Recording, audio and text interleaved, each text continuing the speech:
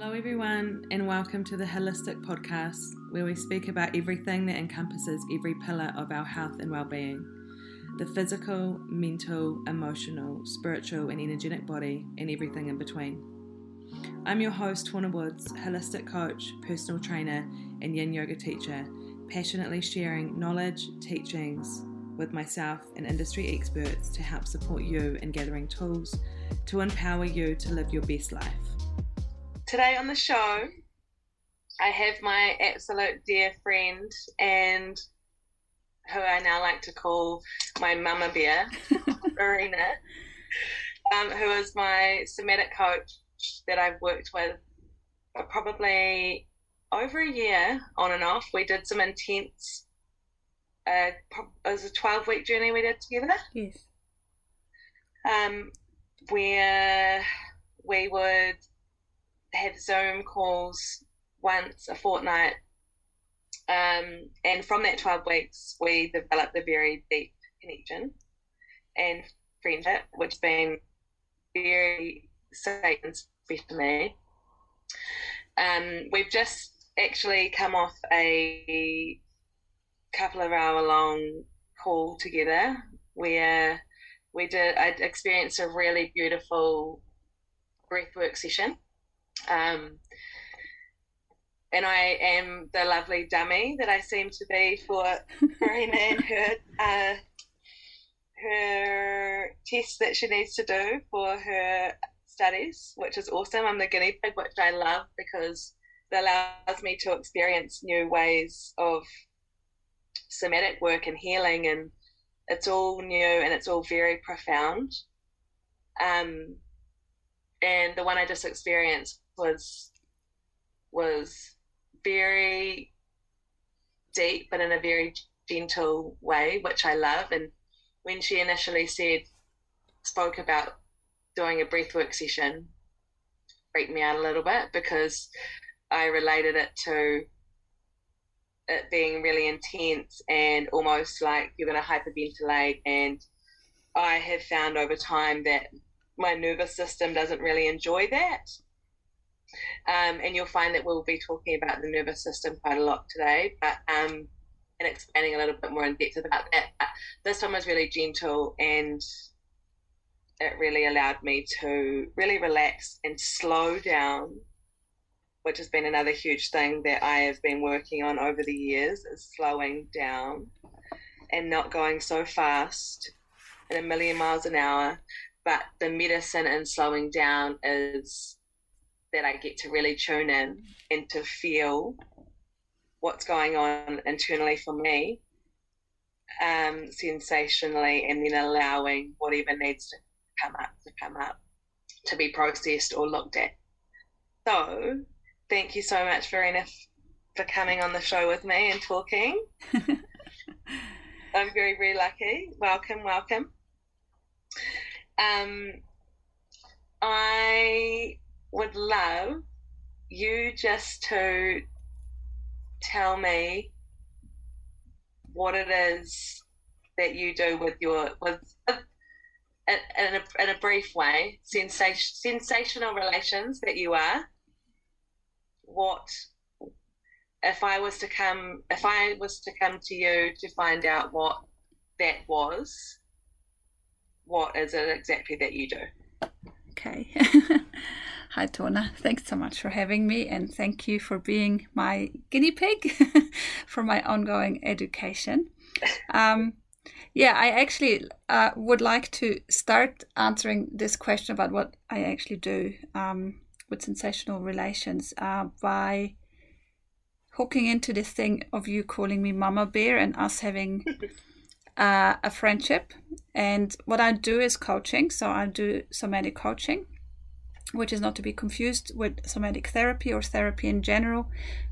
There's no clinical relationship, and it is still therapeutic, but we have more options in coaching because we're not bound by the clinical relationship that therapists are bound by. So it was a conscious choice for me to do that when I went into coaching as opposed to therapy. And yeah, it was when I went into it, it was a bit of an unknown, the navigating of closeness and professional distance and self-care with clients. And I was very surprised and delighted to actually notice that I can just navigate that, and I can withhold, uphold professional distance, but then also give of myself and share of myself and create beautiful relationships and friendships with people along the way in a way that doesn't create codependency. So very much wanting to put that as a starter, that coaching is quite different. It's not regulated like therapy, so there will be many styles, and even within somatic coaching there's many different styles. Mm-hmm. And yes, what I do is somatic coaching, which basically in a nutshell looks at clients in a holistic way. So we're looking at the living body in its wholeness, which is not just the mind, it's not just the emotions, it's also the neurology, it's the psychology, it's the biology, it's the physiology of the whole organism, the person as a whole, that can't be separated into parts. Mm-hmm. And also comes with context, so it comes with the context of their lives, the social context, and the bigger context where we live and ancestry and so forth. So yeah, very much a more holistic way of looking and meeting people and being in relationship with people.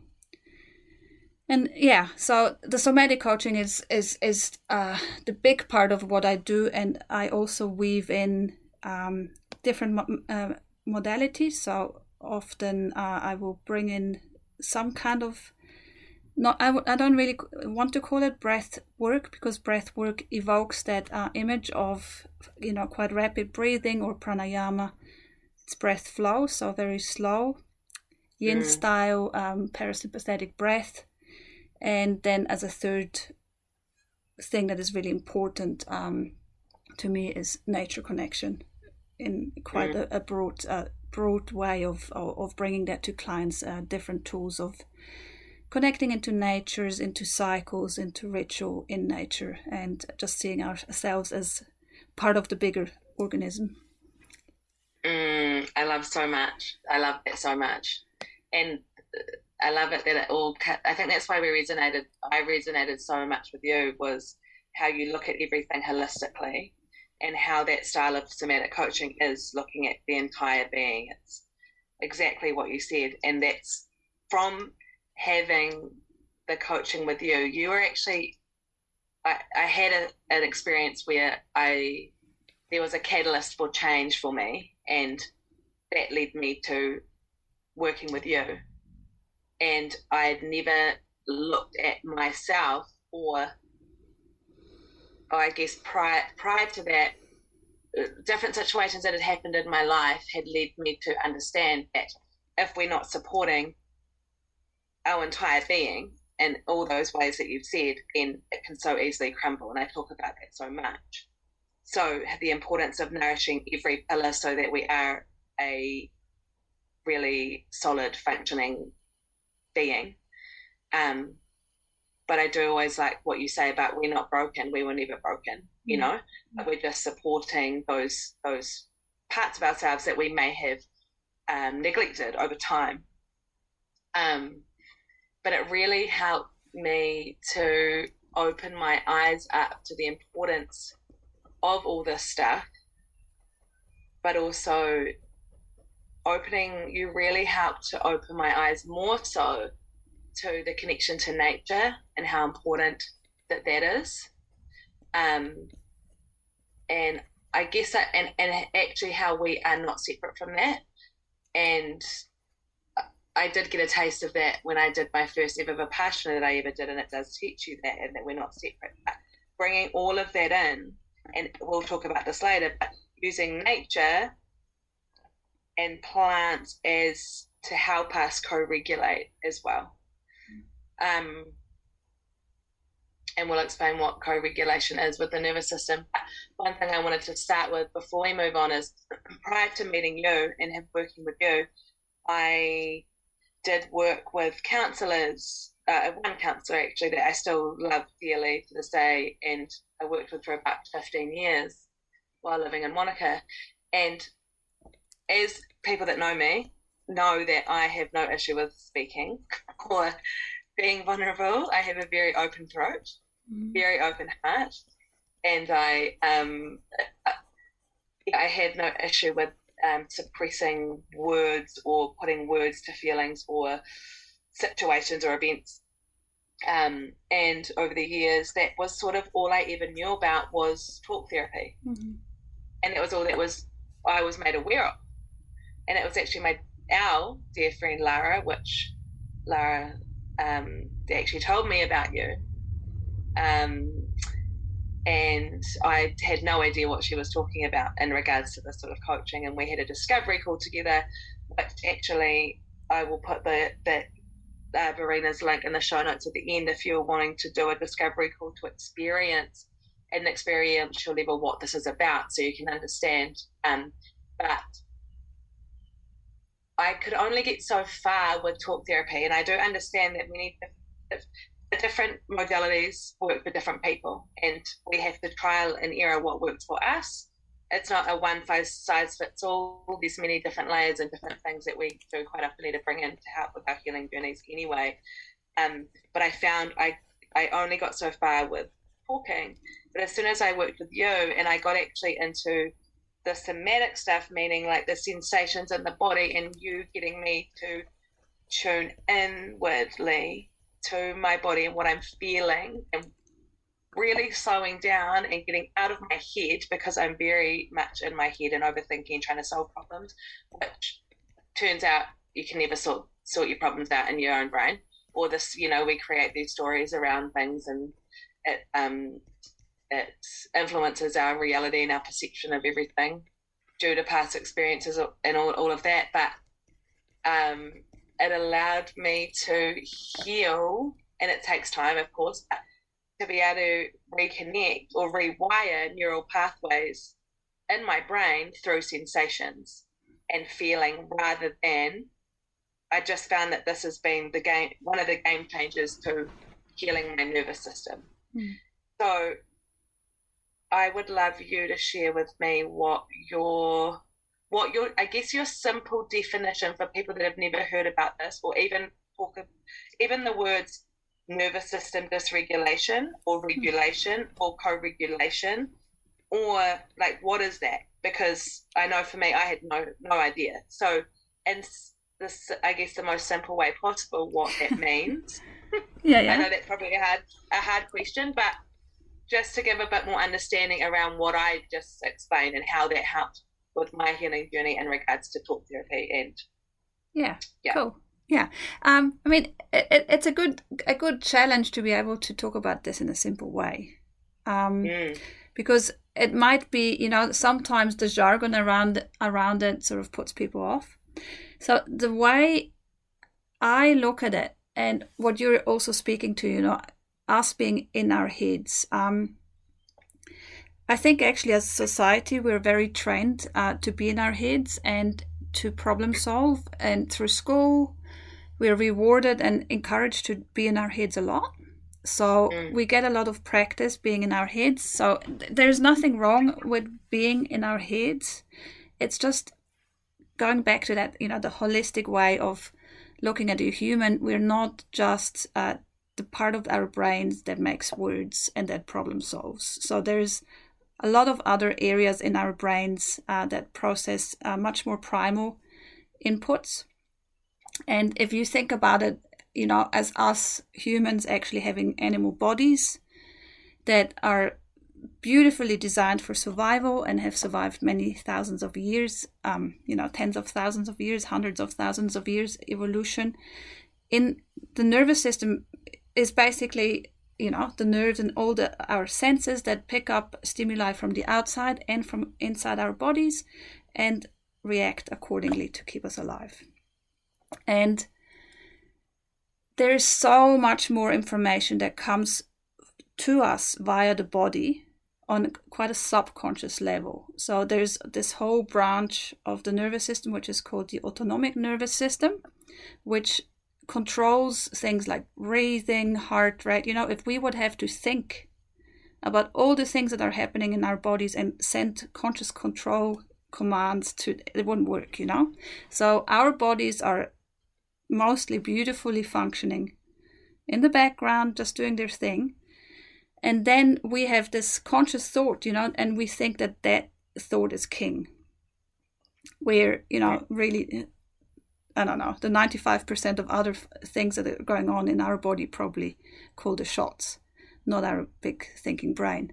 So I'm not poo-pooing the big thinking brain, it's also been an integral part of our evolution, and problem solving and learning and all these things are amazing. And they're also part of healing, So if you're sort of talking about talk therapy only getting you so far, I think that's what you're referring to. Is it's not an either or. Talk therapy is very important. It's important to connect person to person and be heard and be listened to and have reflection and have like input and so forth. But then there's all this other stuff that happens to our bodies over the duration of our lifetimes, from when we're conceived to when we die, that we might not be able to put words to. We might not consciously remember, or we don't have words for, or we don't even know it's there, but it's still there. And that also wants to be heard. And the way that we work in somatics is often by paying attention to sensations in the body. And that's what it is, like sensation is one way the body speaks to us. And we're not going, I'm feeling this warmth here or this constriction there in the body, and it means this, because that would be imposing the cortical control over that. We're just naming it. We're just spending time with it and listening. And it's always this dance between, we're talking about bottom-up and top-down approach. So the bottom-up approach is feeling sensations in the body, listening to history without making meaning so much. And then the top-down is making meaning and being allowed to do that, being allowed to make story as well, So it's the dance between the two. Yeah, I love that so much. And you saying how a lot of the time, as you say, things that we talk about or things that have happened, say, and I guess why I came to you as well is I know that I'd been through quite a lot in my life, and at the time what I came to you for was like current, on top, surface stuff. But what it made me understand was what got me to that point. And getting my body at that time was quite often in a state of dysregulation. So whatever that means for the person, but suffering anxiety, low mood, like sleep issues, weight issues, digestive issues, weight. digestive issues, massive digestive issues. So what I was learning was that trauma, which I don't like even to say the word trauma, because it's such, as you say, it's like a buzzword at the moment, and even using the word trauma can put people off. It's like, oh, they've had trauma, like it's this big thing. But we've all had trauma in some degree, whether it be even someone calling you a name at school or whatever. But the things that happened, what I learned was those things that happen to us throughout our lives, whether we perceive it to be a huge thing or not, still can impact our bodies, and we hold these memories and these events in our cells, in our fascia.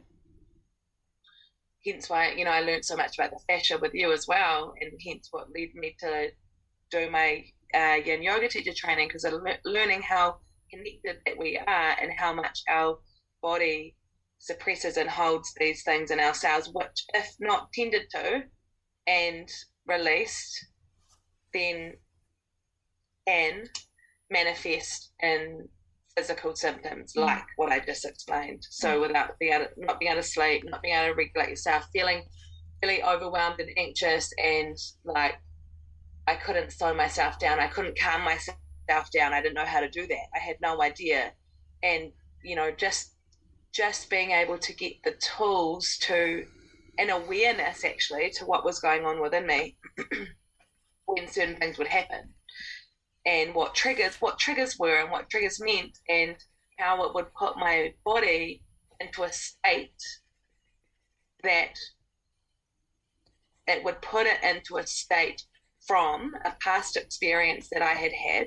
So whether it be from childhood or a past event where my body was in a state of, got put into a state of fear, so it was in protection mode for me, so fight or flight, which I was constantly in for a couple of years, which really wreaked havoc on my whole body, mind, soul, everything.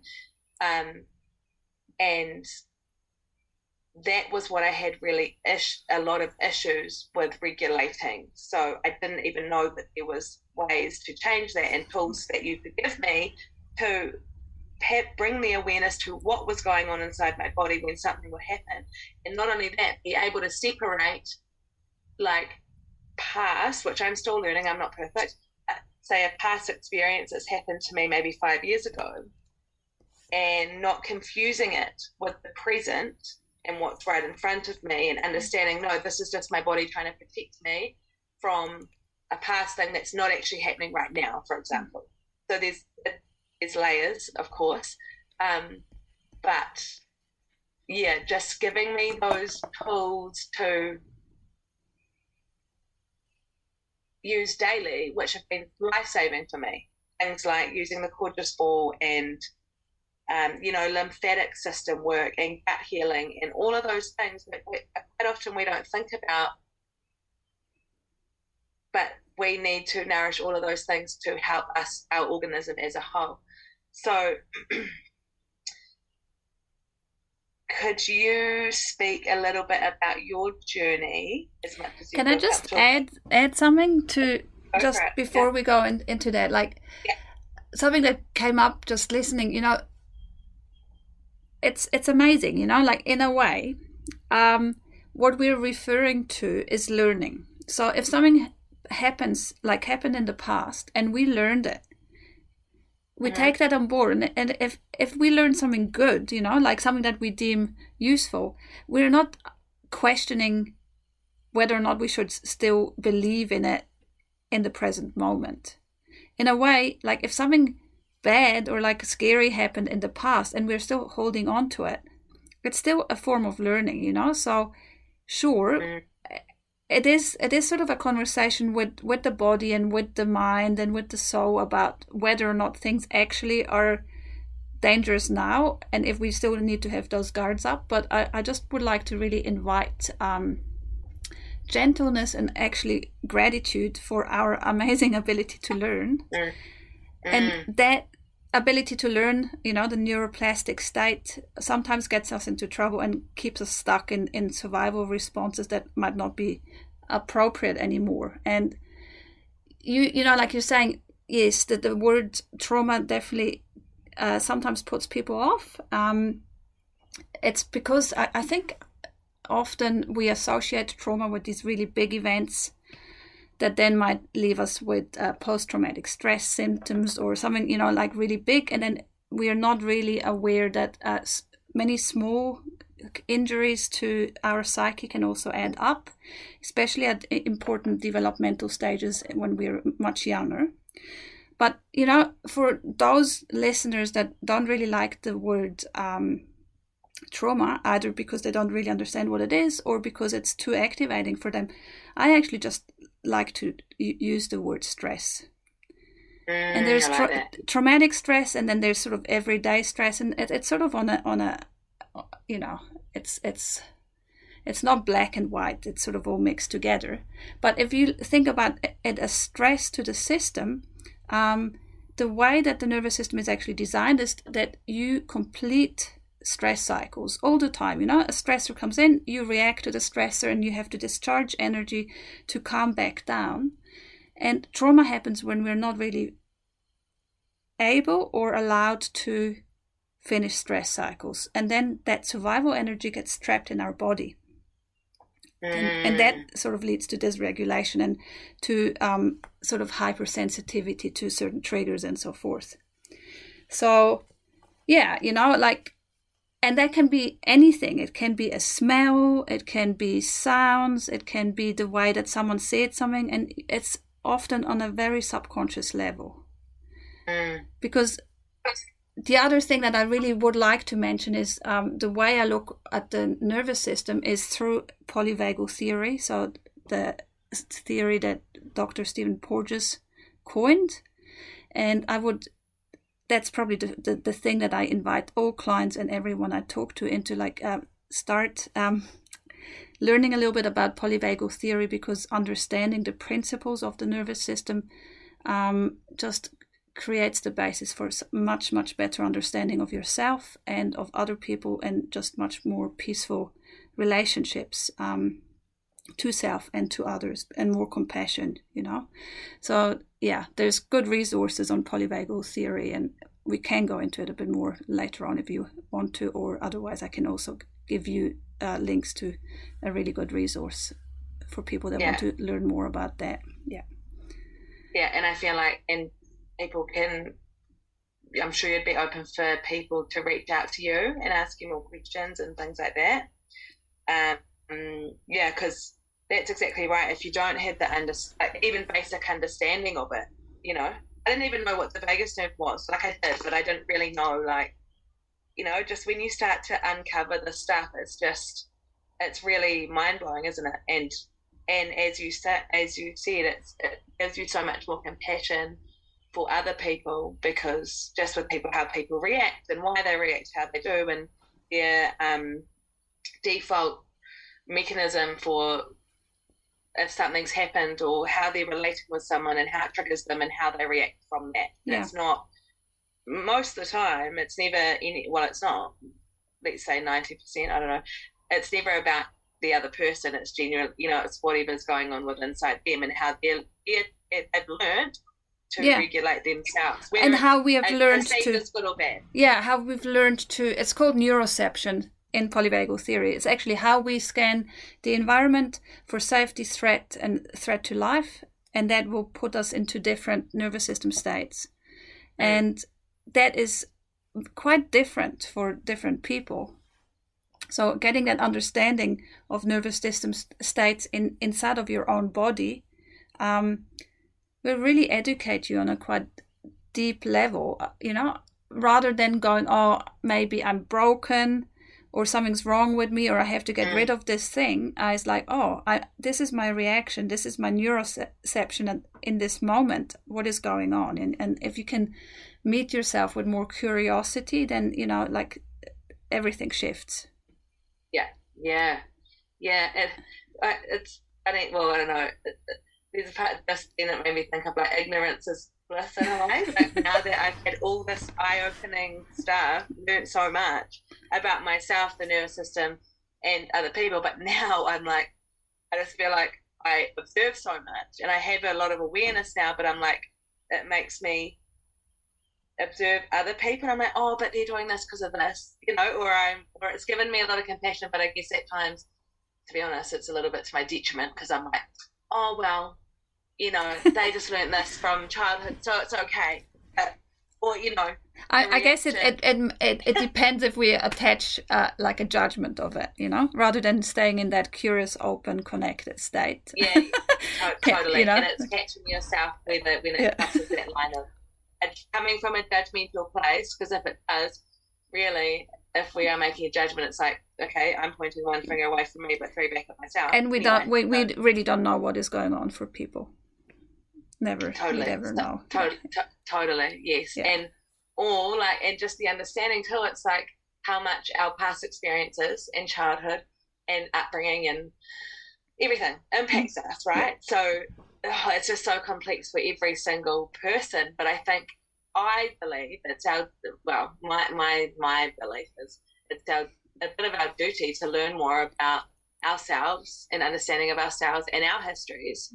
So our shit doesn't impact everyone else, because I've spent years until now, I mean, yes, it still happens, of course I'm not perfect, but projecting all of my shit onto everyone else because of this stuff, which then feeds on down to generations, and I can see so clearly why I do the things I do. And it's like, right, this is why it's so important to me, especially after having a child. It's like, yeah, I'm so grateful for these tools because I get to pass them on to her.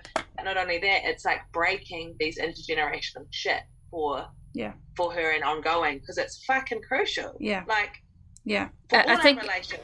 I think it's hands down my biggest why is that, like, yeah. And I felt it in myself. Not just my children. The big why for me is supporting people breaking intergenerational stuff and breaking up in a loving way, but patterns, and so that they don't have to pass it on to their kids. And often actually people that I work with are parents, and that's sort of the wake-up call when you start seeing, oh, I am actually repeating certain things that I felt quite traumatized by, or I don't know what is going on. All of a sudden we have these children that reflect back to us quite a lot and really bring us to our limits at points in time. And it was, for me, it was a big turning point becoming a mum too. And at the same time, I wish I would have known more about the nervous system a little bit earlier on in my journey as a mum. But you do now. I do now, so, and I can have conversations with my adult children about it. And I just have to thank you so much as well for giving me, you actually taught me emotional awareness first, but like emotional intelligence. I'm sure that, yes, it was in me already, but like, you know, it made me bring it out because then it's allowed me to teach Indy, which then she, like, what she's aware of within herself is outrageous. Like, even her dad the other day was like, she's got an emotional maturity of like a 15-year-old, and I've got you to thank for that, because I now can sit with her and go, right, you know, we're able to openly and honestly speak of emotions, what we're feeling, to the point where when I first started working with you, I remember one situation, just from what we were journeying through prior to that, was in me like going, and I would share it with her, obviously like within reason, but like she snapped at me one night, and I was like, oh, like got really upset. I was like, look, I don't like it. It made me upset. I just feel upset. I'm just going to go to sleep, leave it. And then 5 minutes later, she gets upset and she says, Mum, I'm very sorry, but I was just putting onto you my frustration from another situation, which I don't need to mention, but and another person, so her and someone else, she was putting onto me, and she was sorry. And I was like, what fucking 9-year-old knows that that's what she's just done, and had the awareness to realize she just projected something that was nothing to do with me. And we were able to like go on this like journey together of growing and healing, and it's really special for me. And even now, I've kind of talked about it a little bit, but she's starting to suffer a lot of anxiety at night, which these tools are allowing me to help her, but her to understand that it's okay, and to like actually be able to regulate herself more because of what we've learned all together. And that is also not just meaning me and her, but it does flow to you. You know, like it really is like, I could never thank you enough for all of that, because it's been huge. But that is why I think we've resonated hugely, as well as that our biggest values, one of our biggest values for both of us is healing intergenerational shit. And because of our past experiences in childhood, it's led us to now, which leads me into asking you briefly, what led you to this work? Yeah. What led me to this work? So apart, you know, I really think that our bodies, our organisms, they have an innate wisdom. So we have self-healing bodies. So when we cut ourselves, it heals. When we have emotional wounds, the body wants to move towards healing and balance, I think. So I think there was the drive inside of me somehow, you know, like the movement, the unfurling towards looking to just feel more at ease in my body. I didn't, I knew that I had trauma, but I didn't realize the extent of it. So I had some very significant traumatic life events, and I thought it was that, it was, I haven't processed grief from losing my brother, for example, big stuff like that. So like that's the big traumas that sort of deserve the tick of a trauma, but it was actually other stuff that was in my body that led to dysregulation. Now I know it was dysregulation, and for me it was a lot of digestive issues, anxiety, and emotions going really up and down. And yeah, I have to laugh about this, emotions going up, and like in a way it is a natural thing that happens, and we're not healing so that we then always are calm, and we don't, because life happens. We are designed to deal with trauma, and we are designed, like sometimes anxiety levels go up, and then ideally we know what to do with our bodies and our souls to come right again. But it was just always up, and like it got worse when I had my children because of nutrients deficiency. I'm celiac, so that got very out of balance, and I was feeling pretty crook, so physically, not in a good place. And I sort of like accounted for the ups and downs in emotions, or like volatility, because I'm originally Swiss Italian, so I was like, it's the Latin heat. It makes me fly off my handle, which has changed. So, and back pain was another one. So yeah, very seized in the hips. So I don't know. I was just seeking relief in different places and on very sort of roundabout ways. I sort of call it the walking the labyrinth of healing. So that playing on in the labyrinth, it's not like a maze, so you're not actually lost, but you're going around the bends and doing the turns and being in darkness for quite a while, going in and then going back out. So it's been a bit of a roundabout journey for me.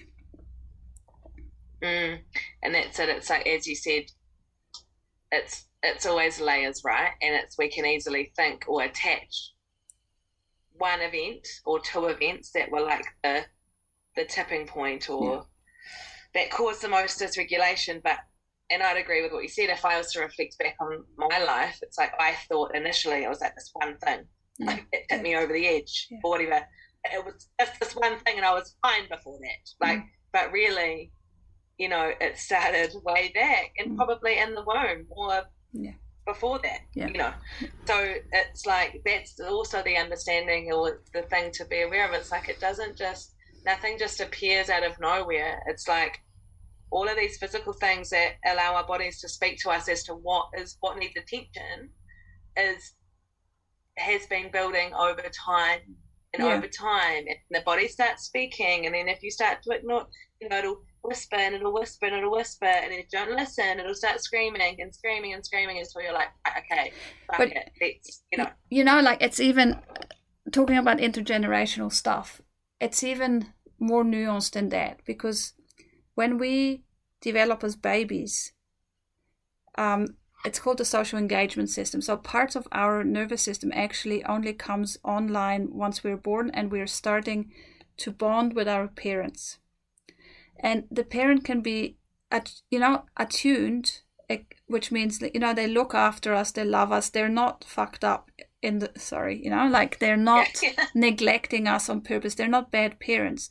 But if the parent has a dysregulated nervous system, so let's say, they are a little bit in freeze, or something with their vagus nerve is not quite how it should be, that's what we're learning.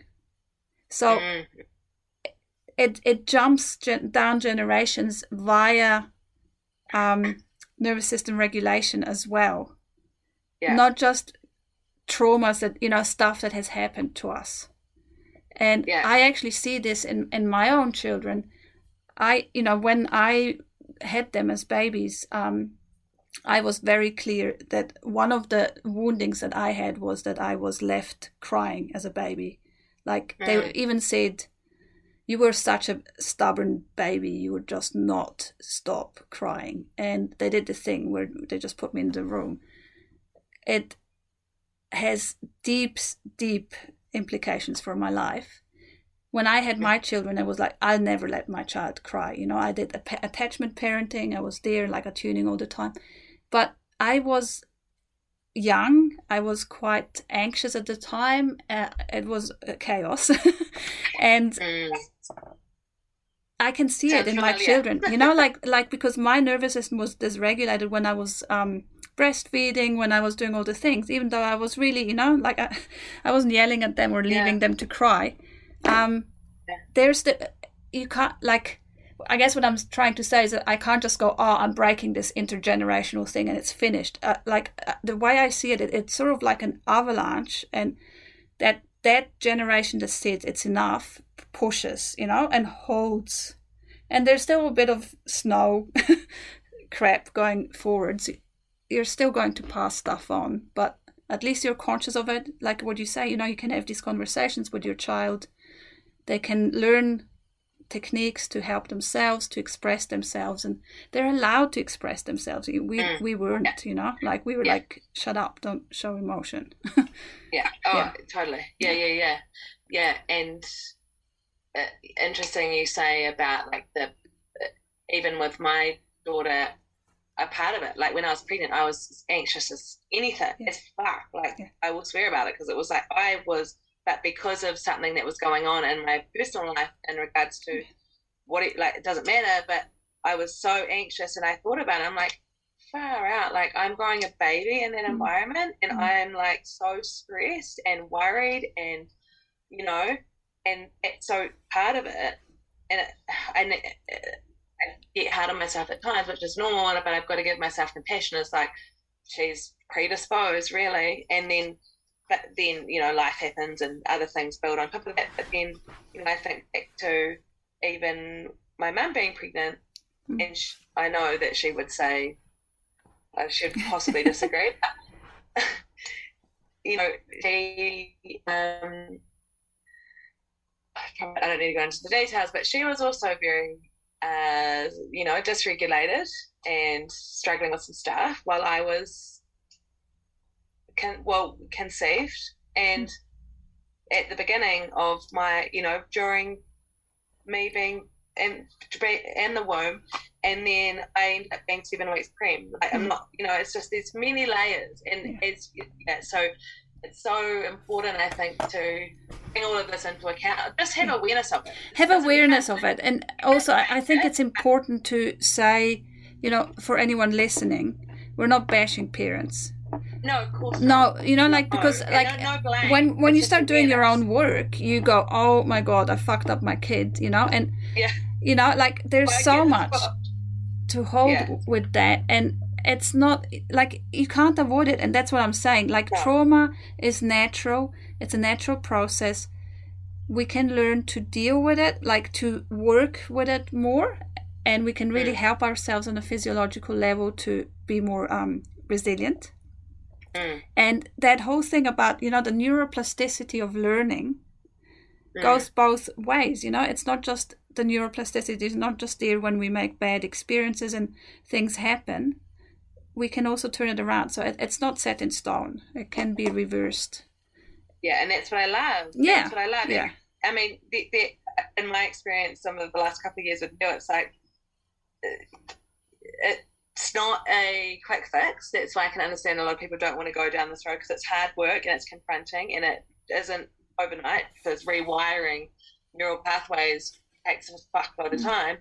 But also, lately I've been having these experiences where I'm like, oh yeah, I've got through this thing, or I've healed this thing and I'm good, and then I'll be like, something will trigger me. I'm like, bam, fucking square one. Yeah.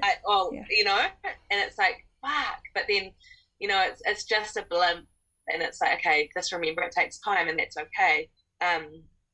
But the ultimate benefit that you get in the long term, it's like you've got to put in the work for the long term gain. If I'm to reflect back on me 2 years ago and how anxious I was and dysregulated and fucking same as what you said, the roller coaster of emotions, like all of that stuff. It's like I don't even get. I mean, there's the odd thing that will make me anxious, like, but it'll be belated, it'll be past shit. But as a whole, I would say that I don't get anxious anymore. Mm-hmm. Yeah. I don't have anxiety. I don't get depression. Yeah. I have normal emotions that run, as we all do and experience the broad spectrum of emotions, but it doesn't fucking flatten me, and it doesn't pull me down to like the depths. It's just like, oh yeah, this is happening. This is going to pass. This is good. And it's just gone to show me and your work and we've both put in the work, obviously, but what you've taught me is like, I've actually done the work to, I believe, cure my own anxiety because I've learned how to regulate the nervous system. Mm. I've got tools. It's not always regulated. Of course I still get dysregulated. Yeah. And I'll have the doubts, but it's just like, it's incredible, and it's such a gift. It is such a gift to have this work that you're offering, because to really reflect and understand that now I don't experience that. Like, how amazing is that? And being, I didn't know about this work, having those experiences of feeling anxious, and like what my daughter explains and expresses she's feeling, and I know how crippling that is, and you think you're never going to get out of it, ever. But there is hope, and it's possible. It's all possible. It's just making that choice to want to be better, want to feel better, and it's hard. And I understand the resistance that people have, because, to feel uncomfortable feelings or whatever it can be too much, and they don't know how they're going to cope with it, and all of that. But from what I've experienced, it's like it's for me, it's harder to carry around, even if it's subconscious, and most of the time it is, pain from past experiences and things every single day, than it is for me to just to go, right, bring it on, I'm going to face it, and I'm going to feel it, and I'm going to let it, and then I can be free from this. But I'm very much like, I'm a sucker for pain, I guess you could call me. And I just love it. I'm like, let's bring it on, what you got, but that leads me into asking you about, so this is, I guess with modalities, you can do all the nervous system stuff, and I'd say for me, there's not been one thing that's fixed me in pilot, there's not been one thing that I'm like, this is the only thing that's worked. But for me, I've done a number of things that have helped me along my journey, which would be like Vipassana meditation, 10-day silent retreats. Love that. Yeah. I would have thought I could be silent for 10 days, but I can be. I'm all or nothing. You're braver than me. I'm an all or nothing girl. I've actually signed up. I'm on a wait list for one in a few weeks. So Yeah. I'm like, yes, let's go. I haven't had enough pain lately. So, by the way, it's not to put anyone off Vipassana. It's not painful like that. Vipassana, and then doing course with you, and I did another relief course with someone else, and I've done some plant medicines and things. So, and those have all been very beneficial and special, and part of the journey, and part of the pieces of the puzzle that have allowed me to regulate and free myself from pain, essentially, I guess you'd call it. So I'd love you to talk to me about other ways of releasing emotional healing for you that you've done. Okay. Maybe I have to just take a little reverse it a little bit, because, I think so far we've talked about things like pain, anxiety, like stuff that is quite high activation. And there's definitely, a lot of suffering that is even more dysregulated, actually, that goes into the numbness and freeze category. Yeah. And I was in that category. So I was in a high functioning freeze. So on the outside, things were going okay. And then on the inside, I was having things like digestive issues and just bodily functions that were not working well at all. And you saying, like, I'm a sucker for pain. There is this movement, like if someone has suffered quite a lot and they have dissociated, or they have found ways of managing the pain by not feeling, the way the nervous system works, like when that wakes up, you can't jump from that numb place straight to feeling good. You have to go through a layer of activation, which comes with anxiety, which often comes with pain, and that can be a really hard place to be. So like often you come and then you all of a sudden feel quite a lot, and it's overwhelming, and you go back into numbing out. Yeah, that's one layer. The other layer is that society at large actually encourages us to numb out, and we're getting basically rewarded for being calm and numb. Yeah. So and even with so-called tools like meditation and whatnot, like if not done properly, we can actually sort of bypass stuff and then go back into that numb place. And I think in my own life, that's actually probably what happened, like that I had some tools and I managed myself, but I was always in this numb place, and it took quite a lot of courage to go through that layer of this really, like what we will call dysregulation, like high activation. And the tools that resonated with me, I'm just trying to think. So a lot of it all goes into like a category of things that, again, came out of my survival mechanisms. It came out of the way I survived as a kid, and that was nature connection. So for me, people were unsafe, so I would, bond with a pet, like such deep bond with a pet that it was absolutely devastating, heartbreaking. I was still processing 20 years on when that pet got taken away, type thing. And being in the garden, being in the forest, being away with the fairies, so sort of those kind of imaginal realms. And later on, I sort of accessed those with trance journeys, shamanic drumming, that kind of stuff. Also plant medicine, fasting in nature. That was the kind of flavor that I loved. And the healing journey, or the professional development after the healing journey, or sort of parallel to the healing journey that you see now, came actually from a bush sit. So I was in the bush by myself, fasting for 4 days, and just the shit I did. just like doing that. And it was like the core was I feel really, really connected to plants. I want to be more connected to plants. It then led me, like it was always already as a child and teenager, I was really fascinated with the Amazon rainforest. So it led me to the Amazon rainforest, and it led me to plant medicine in Peru. And it was a very deep process with being with plant medicines, but also being immersed in a place in nature where there's still ancestral and indigenous knowledge, where the system of looking at the world and looking at how everything is animated, so the animist way of looking, of perceiving the world is still intact. And it felt to me that felt like a homecoming. So the animist being, it's not a religion, but it's the original way that we learned about our place in nature, was that everything around us also has consciousness. And in some places that's really not the case anymore now, and in other places, like in the Peruvian jungle, it's definitely still is alive, and it was extremely healing. just, like really calming to the nervous system on one hand.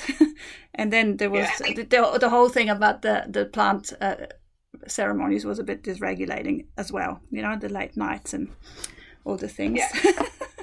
Yeah. But just a deep yearning to understand more and for connection. It was actually connection, and then slowly, connecting with people and understanding that, especially when there's wounding around, developmental trauma, wounding around caregivers and so forth, like we eventually have to heal in connection to other humans, in relationship. Can't just go out and sit in in the cave meditating by ourselves to heal relational wounds.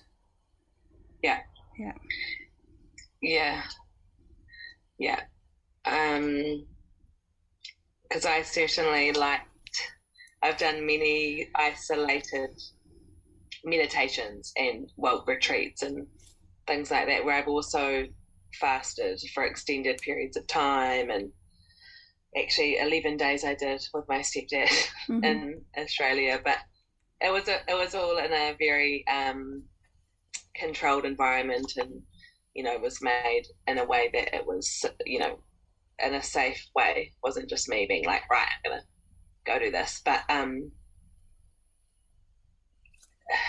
what was really special for me, like me just coming up and spending time with you and Nelson and getting to meet you in real life, because we'd spent all of our comms were by Zoom, and we developed such a close relationship, not in person, but we journeyed my way up to Nelson. It was just so special, and it never for a moment felt like we'd never met. But yeah, just being able to come and just learn from you, because you do offer many other things in relation. Well, I guess people can reach out to you in regards to that. But just connecting to nature and using different plant medicines for healing as well, and just being able to really understand, like what you said, the connection to nature and how we're not separate, and how just to be able to have that understanding and how powerful it all is, and how we're always supported and we're always guided, always.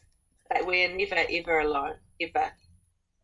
And that was it's just so powerful. But being able to, I was able to sit with myself again, which I like, because as I've said, the medicine for me has been slowing right down, and you've been teaching me to slow down, because my state was always fight or flight and running and rushing and any form of distraction I could do to not feel. That was my biggest thing, which caused me to get sick. And so to be able to have a safe space where I was able to be by myself a lot of the time, to really create relationship and a bond with plants, to understand what many different plants can do for us if we tune into ourselves, to learn what needs to be tuned into and what needs to come up and what needs to be healed, but what they can do for us as well if we listen, and just allowing to trust myself and plant medicine to allow me to free myself from things within my body that needed to come out. Yeah. I mean, are you okay if I just riff off this for a moment? Yeah. What sort of comes up, like also the question you were asking, what kind of modalities, and I'm sort of thinking, what were the modalities? There's a few, but what I'm coming to understand in myself on my journey and just working with clients is that many things can be portals. Many things can be portals. And the reason why I call my business Sensational Relations, so it plays on, sensing, and relations as, we're all relations. So relationship to self, relationship to the world, inside, outside, like down family lines, ancestry. But how shall I put this? Many different things can be portals into this. And when I think about plant medicine, like we have it's exploding everywhere, and like there's a lot of talk about plant medicine. It's very hip and amazing, like so much love and gratitude towards plant medicine in my own heart. And at the same time, the word using, like we're using something. And I think the shift for me has been, isn't it not, what can this thing do for me? What can this supplement do for me? What can this plant do for me? What can this person do for me? It's like creating relationship, and that the medicine actually is in the relationship, and we have innumerable, so many opportunities for building relationship if we slow down and actually are present with it. And the slowing down is not an easy thing, because world is quite fast, and we're conditioned to be fast and be on time and have to do all the things. And I'm hearing, like you hear on social media, and which is kind of funny because it's fast social media, but people are talking about slowing down, about the medicine of slowing down. And I really, really feel it is the medicine of our time. And we need to slow down slowly, because you can't just go press a button and slow down. It's scary, eh? So, yeah. Because we might feel some things. yeah. And sometimes it's cool to be fast, but as a general trajectory in the work and in my own body, I have slowed down. I'm steering away from cathartic stuff into small and doable and repetition, because I think you require like 3,000 repetitions to embody something. So it's a lot of practicing. And if it's not small and doable, and linked to other things and kind of pleasurable, if it hurts all the time, you're not going to do it. So yeah, I like that. I like you saying that, because it I guess how I said, I'm just reflecting back now, like, I'm a sucker for pain and all this stuff, which isn't, which is true, but doesn't mean that everything has to be hard or painful, or that's not, I think there's this misconception of sitting with yourself, or choosing to sit for 10 hours a day meditating, or choosing plant medicine, or whatever your thing is, to like heal. There's this perception that it's going to be really hard and painful and traumatic, and it's going to completely ruin us, and it's the only way to do it. That's the only way to heal, hard and fast and let's go. Yeah. And because of, you said, with the conditioning we've had, but really, it's I think a lot of it, the perception, unless you've experienced these things, then it's actually not always necessarily the case, and then it allows us to be scared and fearful and not gravitate towards these things because of X, Y, and Z, or how the media's portrayed something, which is not fucking true. Anyway, but we've got to choose to do them ourselves at our own paces. But also, I like your approach, and especially that last gentle flow breathwork we just did. And exactly what I just explained at the start was my perception was breathwork. Oh, fuck, here we go. I better prepare myself because whenever I've gone and sat with the holotropic breathwork or whatever, I've just ended up fucking losing it and dysregulating myself more and crying and not feeling good for ages. It's just not been my medicine, which some people it works for massively and it's great, but it's very fast, very intense. So that can be frightening, but it's really clear. What I want to make really clear is the work with you isn't like that. It is very safe. It is going at we're being very mindful of how fast we're moving and how, you know, like the tools that we use, or even just getting into our bodies in a session that we'll do. It's like we're not going to push it too far. You're going to dip your toes in. You're not going to fucking dive in head first. It's like slowly, and it's safe, and it creates trust and it creates safety, which then creates the release, right?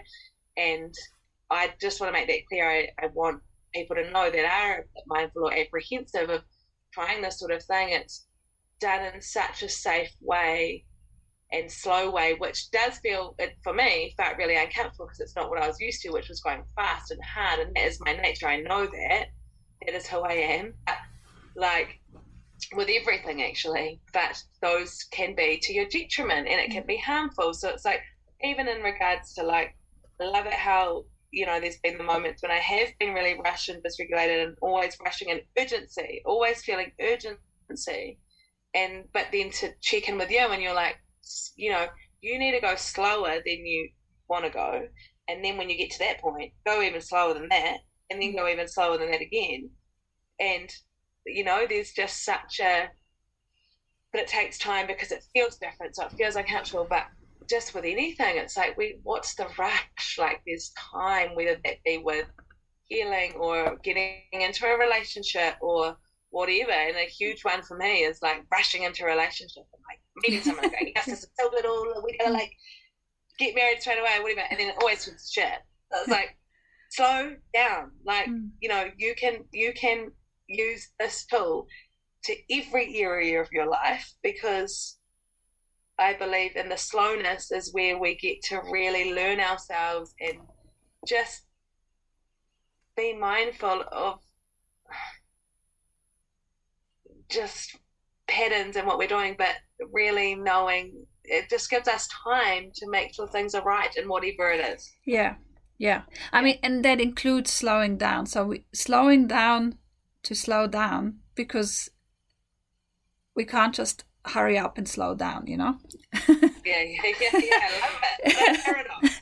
It is a paradox. And actually that word, you know, like the word paradox, if I would have to sum up, I mean, there's many learnings that came from plant medicine for me, but if I had to choose one word, it is paradox. And the lesson in what paradox means, and to me what it means is there is both and.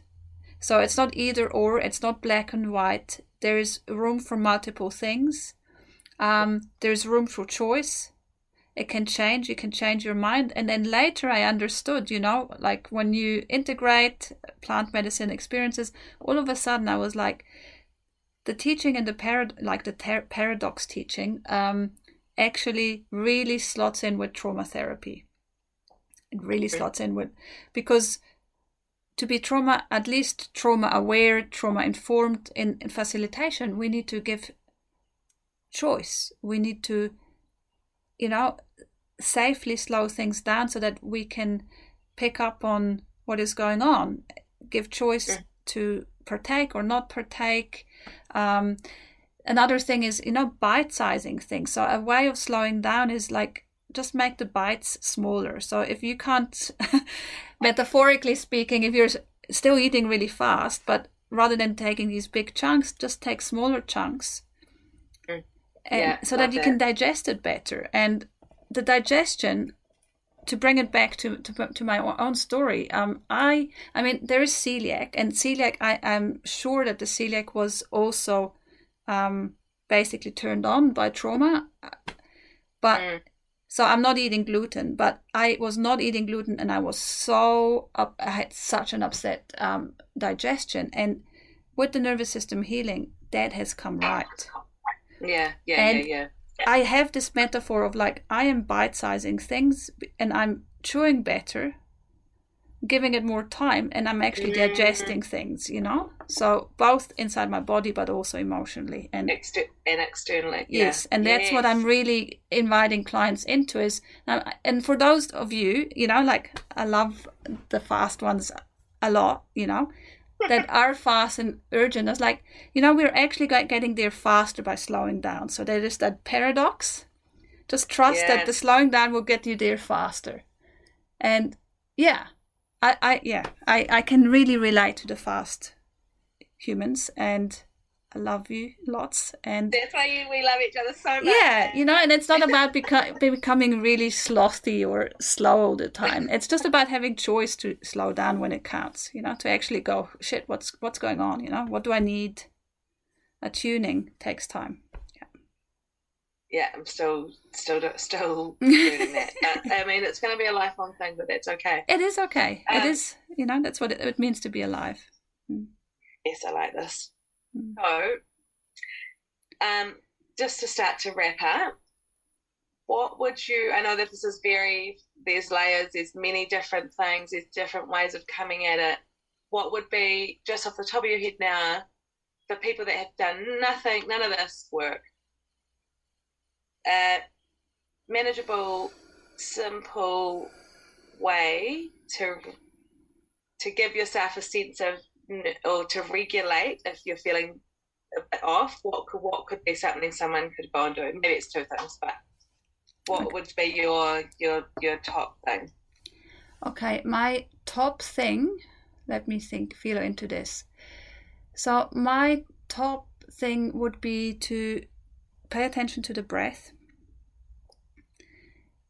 If possible, you know, like if you're very anxious, like don't trust your breath the way it needs to come. But if you can nose breathe, do that, and try and just mindfully elongate the exhale a little bit, which means the exhale is a little bit longer than your inhale, but without messing with the breathing pattern too much, you know. And put the hand somewhere. Just ask yourself, where would my body want to be held right now? Put the hand there and give yourself support. So, you know, often when we are activated, there is some kind of somatic, so it means like a bodily kind of response. So often that's like butterflies in the stomach, or a knot in the stomach, or, you know, something in the throat. I can't, you know, just simply, I've got you, you know, and just elongating the breath a little bit. And anything you can do on your neck, because that's where the vagus nerve comes out, you know, like you can give yourself a little massage. And that's to sort of calm down, I guess, you know, just to come into regulation. But I really would like to emphasize that regulation is not necessarily being calm.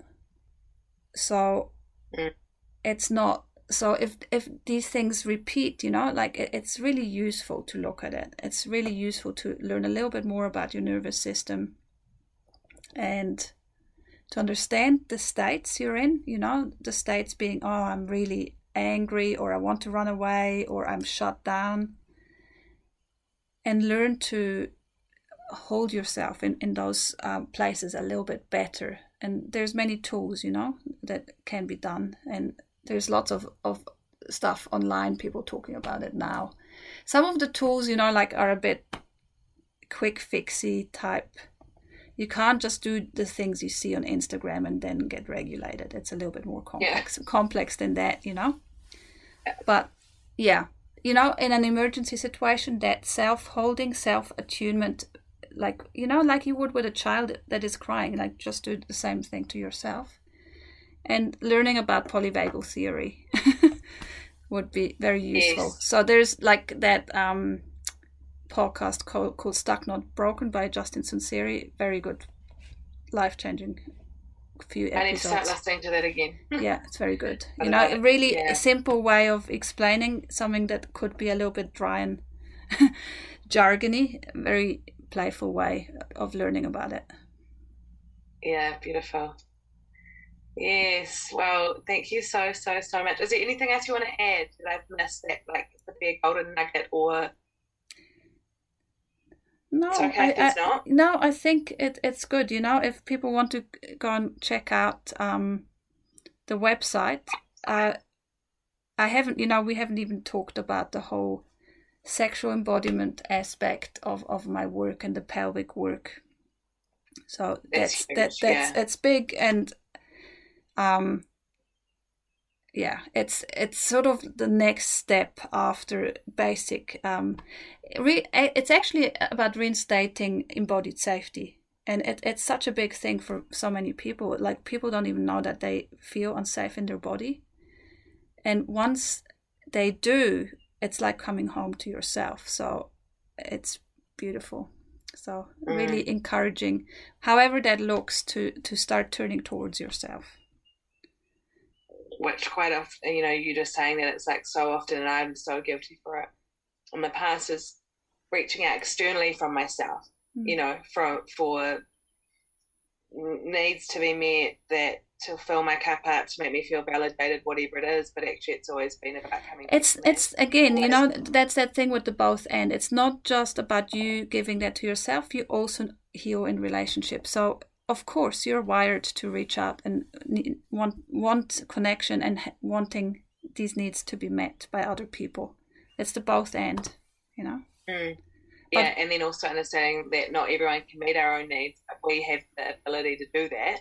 But you're so right. It's like, one last thing I'll say is, just even in relationships in the past, and it's like, we might be dysregulated, but we actually, a lot of the time, it's not about being apart. It's actually needing you need that other person to regulate yourself, and trying to co-regulate together. So you can't always do it alone. No. I had quite a few experiences in the last couple of years where I needed that person so much, not in a selfish way, but without, to make me feel seen. And that is actually crucial and like you said, if you educate yourself enough on the polyvagal theory, that's actually what we need. We need social engagement. Yeah. And I mean, in a way, that's what we're doing in the sessions. We're co-regulating. So I don't just bring tools and processes. Like, I am showing up in a regulated way, and my nervous system is there for the client's nervous system to, mirror. Yeah. And I meet them where, I'm actually somatically connected to clients. And of course, like in our primary relationships, it's huge, and often we turn away from each other because then the wounding of both people come in. Yeah. I mean, probably that's the last thing I'd say. Like, I also work with couples, so it's sort of exponentially more complicated, but very worthwhile as well to do this as a couple. Yeah. So couples, singles, sexual embodiment work. The sexual embodiment work as a sort of thread woven in, because I'm just it was a real big part, or it still is. It's a really big part of my healing journey, and I'm just acknowledging that, especially in therapy, there's not that much, talk about sexuality, and sexuality is a huge part of our thriving, our wounding. It's massive. It's like life force energy. So it's definitely a part of my work. Yeah, I love that. And I'll just finish on saying, it's so true, and it seems to have been, of course it is, it's so taboo to talk about it, anything sexual or our sexual energy or whatever, but that also is such a huge part of our holistic health, right? Yeah. So our sexual health. And also pleasure in the widest sense of the word. So not just sexual pleasure, but also sexual pleasure. Pleasure heals, because pleasure in the body signals safety. We don't, I mean, unless you have overcoupled certain sexual response with something dangerous, but actual authentic pleasure, it's like, exhale, and that's healing. Yeah, I so agree with you. And I do remember a couple of years ago, and I said, I think, what did I say? I don't know, we're talking about, but you were like, if pleasure if it's making you feel regulated, do more of it. Do it. Keep doing it, because it's, and I would even notice after that, I would have like a lot of, how you, what's the word I'm looking for? Like energetic release, like even in my pelvis, like naturally. Yeah. So it's like that is almost like that. I couldn't believe it. I was like, whoa, like my pelvis it was like all that stuck energy or that needed to be removed, released, was naturally doing that because I felt safe, and it was followed from pleasure, right? Yeah, and I mean, like just to mention the vagus nerve once more, like the vagus nerve is our mind-body connection. Travels all the way from it's a cranial nerve, so it means it doesn't travel in the spine. It travels through from our brain stem at the back, through all the vital organs down into the cervix. So like when we're activating the vagus nerve, we can do this in different ways. We can do self-massage. You mentioned the Gorgeous Ball. You know how much I love the visceral massage with the soft, big Gorgeous Ball. But pleasure in the cervix is also a way of stimulating. Working with gentle breath and the heart space, the sternum is a way of regulating. Having vibration, so you can have a vibration ball, like something like this that just vibrates. On different places in the body is a form of stimulation if it feels regulating. It's different types of pleasure, different sensations on the skin, different smells, 5 senses, beautiful. It doesn't need to be full on sexual pleasure all the time, but pleasure is healing.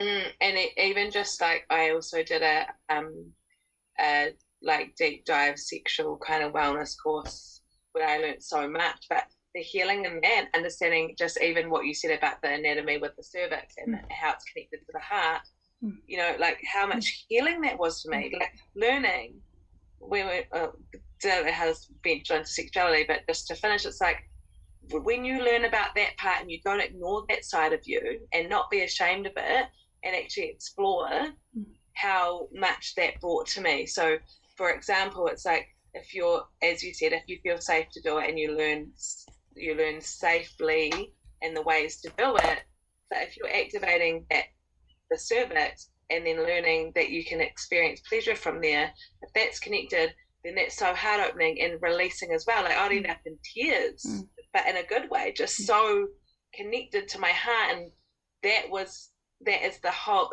that's just weird adding on to that. As you said, the key, the base here is getting the nervous system feeling safe first with all these other things, and then building on to the sexuality, because you've got to feel safe first to be able to access this other because stuff. Like the sexuality practices, the plant medicine ceremonies, it's sort of like built on the foundation of nervous system regulation, feels totally different. There's not the risk of re-traumatization. We can't, like, really wanting to hold it gently, because shame is a gnarly emotion, and sexual trauma is, you can't just undo that with a little bit of breath work, and it's a big process. So the foundation is nervous system regulation with gentle tools, things that nearly feel too, like at first sight, look too simple or too non-invasive. Like it's going to do nothing. I'm like, why am I doing it? Will do something. I was like, well, I'm not doing that ball, or I don't want to rub that frickin' brush on my leg. Like, it's not doing anything. But oh, it's so good. I love that. I love talking about this stuff, and this has been such a special conversation for me. And just, I'm really, my intention for this was I'm hoping to bring awareness for people of this work and of your work, because it's truly amazing, and you're so magical at it, and you have such a gift. And just thank you. It's such a huge gratitude from my heart to yours, like of how much you've just changed my whole life, and how to have met someone like you in my life and to have you, I know that I'm going to be connected with you for the rest of my life, and it will, and how special that is. And it is very special. Yeah. And it's mutual. So yeah, working with clients to me is very sacred. Yeah. And you hold a very, very special place in my heart. Yeah, I really feel that. So thank you so much just for your time. Thanks for having me. If anyone wants more information, please, you can reach out to me or Verena at... It's sensationalrelations.com and Verena at sensationalrelations.com. So I will link all of those to the bottom of the notes, so then we can get anyone that wants more information to link those. And if anyone wants to ask me any more questions about my experience with Verena, I'm more than happy to talk about that. And I just thank you so much for listening, and I hope that everyone enjoyed it. If you enjoyed this episode, hit like and subscribe, or please share it with someone you feel would benefit from hearing it too. My mission is to empower others to be the best version of themselves they can be. The more this content is shared, the more likely it is to help others on their journey. If you're wanting more resources, please head to my website at www.wanakabody.co.nz, where you can find my coaching options, blog, Instagram and Facebook pages for any other assistance you may need. Last but not least, I want to thank you for showing up to listen to what I have to share, and most importantly, for showing up for yourself. See you next time.